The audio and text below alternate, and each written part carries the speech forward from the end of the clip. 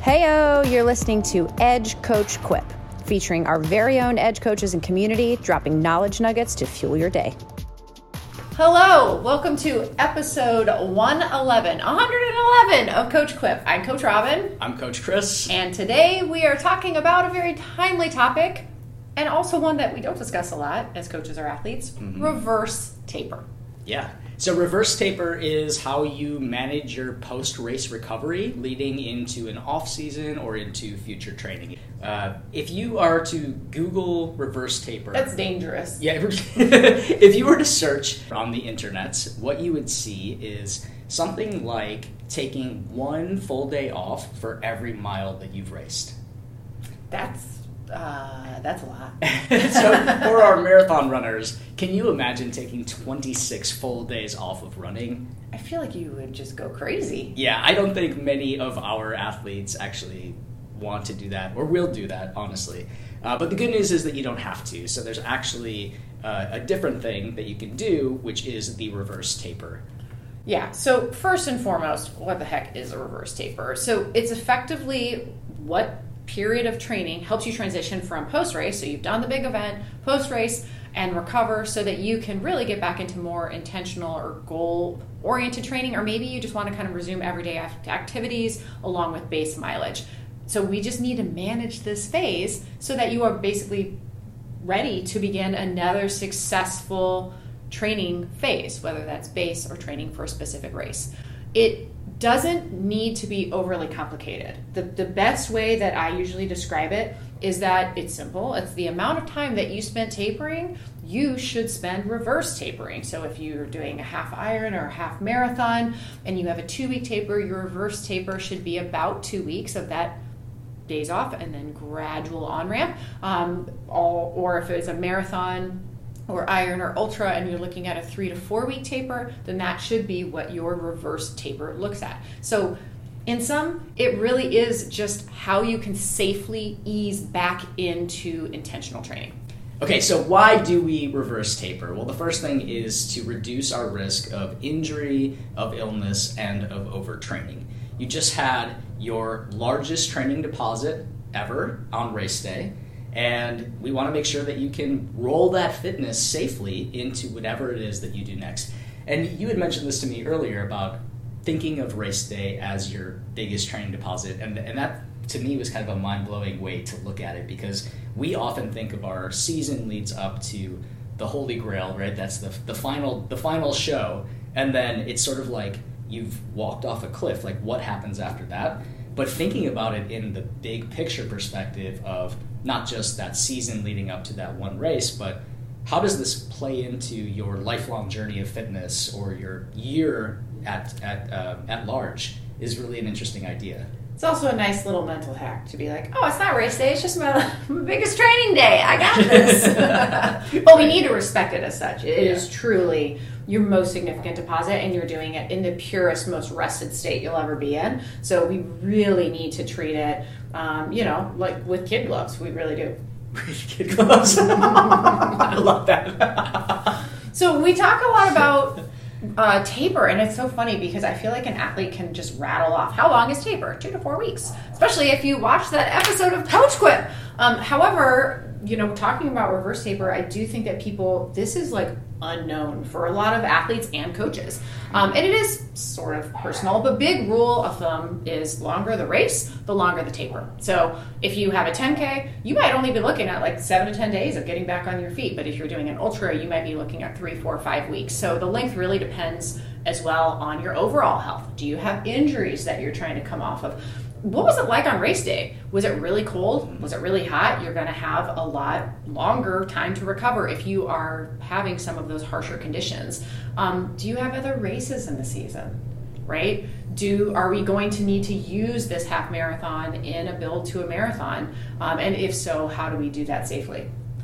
Small plug here. This is why people have personal coaches, is because this is one of the biggest questions that we get from runners who are part of group programming, I love group programming, it's wonderful, but when they are looking at how to sew in other big events into a bigger annual plan, that is really where personal coaching comes into play. And you can always DM me to learn more about that. So one cautionary tale comes about my husband Brian. So how long should a reverse taper be? I will tell the tale. How about this in the bonus miles? Okay. But it starts like this. Your cardiopulmonary healing, so your heart and your lungs are always going to heal faster than your musculoskeletal system. Same as when we introduce a training stimulus, cardiopulmonary adapts faster than musculoskeletal. That's why we have that gap, why people get injured. That also holds true in taper, and I would argue even more so because our musculoskeletal system is, if we've peaked and truly raced an A race as an A race, we are pretty shredded and pretty broken down. So we need to know that our heart and our lungs are going to be banging before our bones and our tendons and our ligaments and our joints are able to really sustain any type of load. So you said how long? 1 day per mile as a general guide. That's a lot. But we also just think in general, a period of time off completely and then reintroducing and ramping up your training activity over 1, 2, 3, 4 weeks is going to be the best bet. And in our bonus miles, we are going to be deep diving into what the heck reverse taper can actually look like and give you a roadmap so that you can ultimately make your comeback after race day your best yet.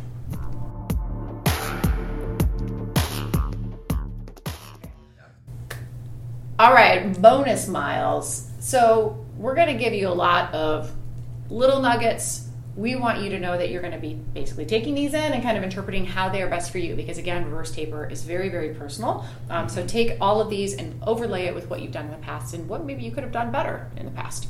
So let's first talk about full days off, right? So when I write programming for my athletes, I absolutely include many days of completely off.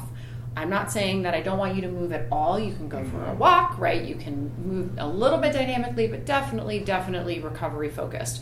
When we do these big events, we have the most amount of micro tears in our muscles. We have so much protein and waste floating around our bodies. We've asked it to do something extraordinary that we haven't had it do all season, right? That's why we build up taper and get you ready to just tear it up.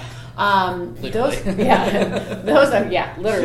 They are, they're real and they really need to be respected. So during a normal training cycle, your recovery window is 24 to 48 hours. That's how long your body takes to remove waste and really start to productively repair muscles. When we race, it is more like 48 to 65 hours. Wow. And here's the thing, your body is super good. I remember asking Dr. Ryan this like 15 years ago. I was like, why is it bad that our body sends all of these agents to help us heal? Like, isn't it a good thing? Why do we need to clear them out with things like ice bath and compression?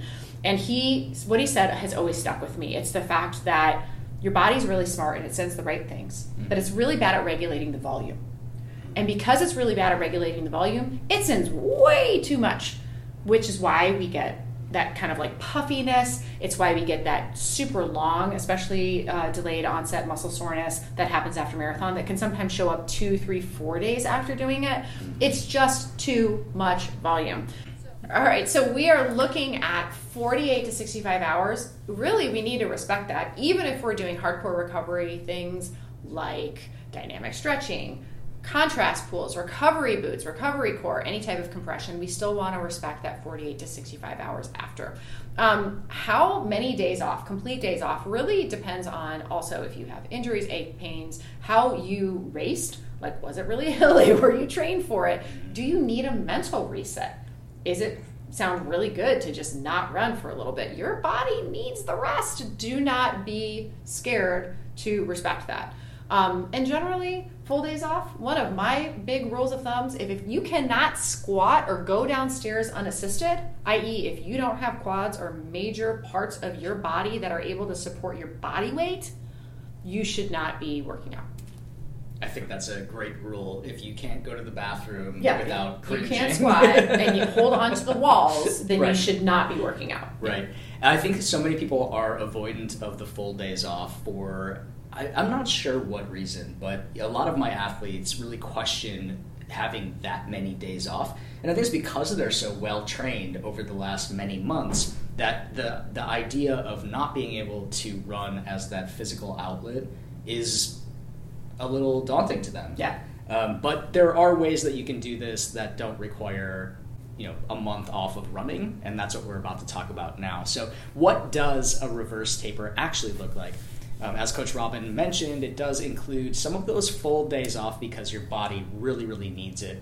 But we're going to then, in that time, focus on nutrition and your sleep. So you do have a task at that time. It is really an opportunity for you to have that mental reset, no matter the number of days, but then really, really prioritize the nutrition to help your body refuel, rebuild those muscle tears, and repair all of that damage that's been done. And listen, I know I've talked a lot about potato chips on this last probably 10. The fourth episode now. Yeah, the fourth episode.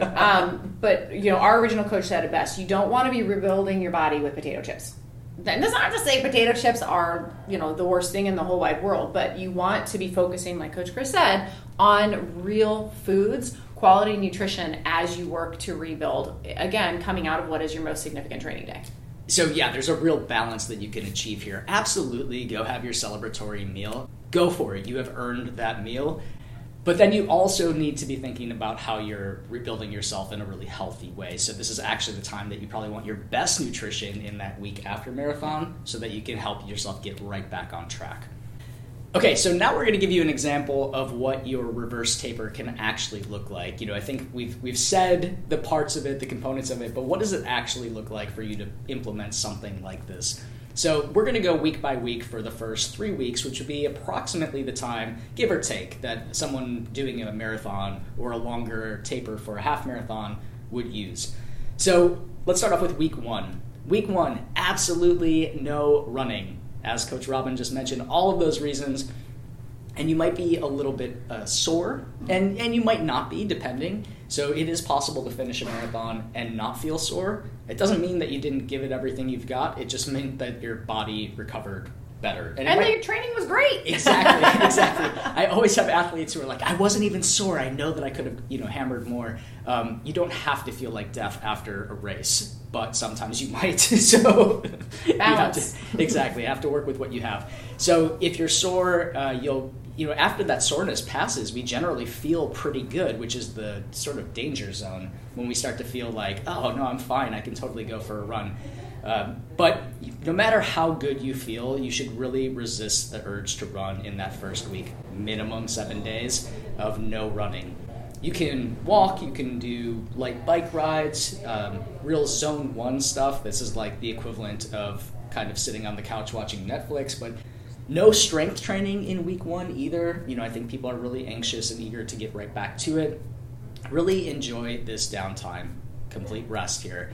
The exception here would be maybe core, or if you had PT exercises that a doctor told you to do, but otherwise I would avoid any sort of heavy strength training. Again, you have to think like you have all of these tears in your muscles. The last thing you're going to want to do is go pick up heavy stuff and overload and overtrain, not even from running. So avoid all of that. And then get into the recovery boots and use your recovery modalities. As you mentioned, the time for flushing those toxins from our body becomes longer.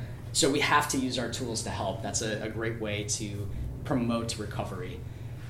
And then, of course, prioritize your nutrition and rest, as we mentioned before. All right, onward to week 2. What the heck does this look like? You said it best. You said a word that is perfect. I'm going to blend it with what we talked about, which is the dangerous honeymoon phase. Dangerous honeymoon phase, week 2. This is where you feel really good and you start to feel good enough to run, but really, just don't, right? So if you actually push yourself here, you'll find that after 45 minutes to an hour, you're just gonna, don't do it, don't try it, but you're actually gonna kind of run out of power and peter out. So it's really not worth it. Other things that we see is that your heart rate might be all over the place. I had an athlete just get off of a big mountain stage race, and he's 2.5 weeks in, and his heart rate is wild right now. I'm like, all right, so left a mark. Also was done at altitude. Or you might actually find that your heart and your lungs actually feel ready to go. This is what I was talking about in the QUIP portion, is that your cardiopulmonary system is actually adapting faster than your musculoskeletal system. So you might be like, yeah, I'm feeling good, which is why this phase is dangerous. Exercise, honestly, should be limited to about an hour. Chances are you've done a really big, significant deposit. And so you don't need to go longer than that. And that really, it should be a pretty nice light intensity. Think about light and fluffy if you're cycling, low gear, easy gear, 90 cadence, right? If you're walking, not doing crazy inclines or declines. Overdoing anything here can really set you back later from a just overuse standpoint. In terms of strength training, you could do that or yoga or Pilates or light cycling, but we really want it to be easier. So zone 2, easy effort. Don't grab the medium weight. Don't grab the heavy weight. Really try to keep things, again, light and fluffy is the name of the game of how to win the dangerous honeymoon phase. And last but not least, no speed work, right? We always, on that light and fluffy phase, we want to keep you aerobic, wildly aerobic, so that you can get back into running, but we want you to do it gradually for a few reasons. One is that when we run faster, we hit the ground at a harder rate. We're looking at 3 times our body weight versus 2 times our body weight when we are running more easily. So if you do, just at the end of week 2, really want to get out there, keep it short and keep it super, super aerobic. And now my cautionary tale. This was many years ago when we had done a full Ironman, and my husband Brian and I were coached by the same coach, and some of us read our emails and some of us didn't. So 2 weeks after this race, we felt really good. And we find this a lot with our triathletes, is that they feel good because it's a swim, bike, run, right? Your muscles are moving eccentrically, concentrically, so you tend to feel really, really good much sooner than even like a marathon. Mm-hmm. And our coach sent out an email and said, this is the week. He didn't call it a dangerous honeymoon phase, but he should have. He basically did. And he said, this is the week where you're going to feel good. Do not press. Do not press. You're going to feel like, you've taken, like, you doped and you, like, are really ready to go. And you might even, like, have that, like, burning inside of you to go. Don't do it. It's not worth it. Your musculoskeletal system is not ready to take on that load. Well, I read his email. And Brian came home from the gym and said, oh my gosh, I just had the best workout. And I was like, you did? Like, what did you do? Because I think I swam or something. And he was like, I ran on the treadmill and I set my 5K PR. And I was like, what? How did it feel? And he's like, it felt amazing. Like, I warmed up and then I just kept pressing and pressing and pressing. And then all of a sudden I was like, I'm just going to go for it. And I did 5K and I broke whatever time it was. And I'm like, did you not read coach's email? Because literally what he said to do or not to do, you just did. And he was like, I didn't see it. He's like, but I felt good. I'm like, okay. And then the next morning we woke up and he woke up and literally could not use his right leg because his IT band was so screwed. And it ended up being like a 6-month injury with a lot of PT manual therapy done on it. And it was the biggest rule that he broke, but also like the biggest lesson that he'll never make that mistake again. So I always say, don't be Brian. Cardiovascularly, he was ready to go. During this 5K, this tread 5K, also just generally not great to do, he felt great. He came home on a high, and the next morning his body was like, yo, dude, not ready yet. So don't be Brian. Yeah, and your body won't tell you that it's not ready during that activity. It'll be after. It'll be after. Yeah, it'll be after. And he's a great example of someone who's just an incredible athlete, but even he couldn't recover, within that 2-week time frame. All right, now moving on to week 3. This is where it gets good. This is where we really start to blend back into that training. So if you've been recovering well and the cross training has been going well, you are now ready to introduce some light running into your schedule. This is the transition back into more structured training or whatever your off-season sort of structure might look like. But this is the opportunity for you to sort of test and see how you feel.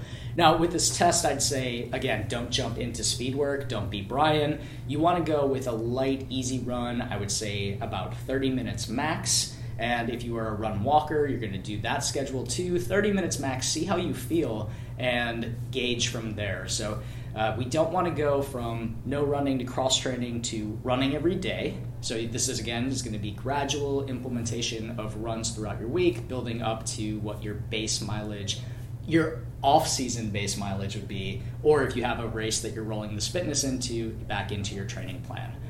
I know that there are people who want to jump right back into that everyday running, or running in that first week of the reverse taper. And personally, as a coach, I really disagree with that idea. I think that your body truly needs that time down to repair, especially if you plan on running for a long time. Yeah. Right? Big picture. Yeah, big picture. If you plan on being a lifelong runner, or you have goals that extend beyond this race that you just did, it is so important to give yourself the full time so that you don't end up in a 6-month injury situation.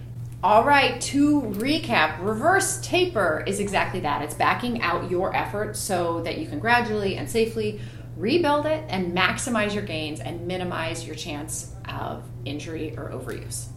All right, timing of a reverse taper, you should have 7 to 14 days of no running at all, and then taking it easier over several weeks. Full days off. That's right. Doing nothing when it comes to running. Take them early, right after your biggest effort, and your body will thank you long term. And what this looks like in practice, it goes from days off to cross-training to that gradual implementation back into your training plan, just like a taper, but in reverse. Alas. Brilliant. The reverse taper. Tag us in what you're doing. We want to see it. Especially those social activities, because that's really what you should be focusing on, social and recovery. Hey, social recovery. It's a thing. See you next time. Later. Thanks for listening to Coach Quip. Original music performed by Mend. Follow us online on Instagram, Facebook, and Twitter at Edge Athlete Lounge. Our podcast lives in the blog section of our website. Don't forget to subscribe, rate, and review this podcast, and you can check out the show notes for additional ways to contact us. Ready, set, onward we go.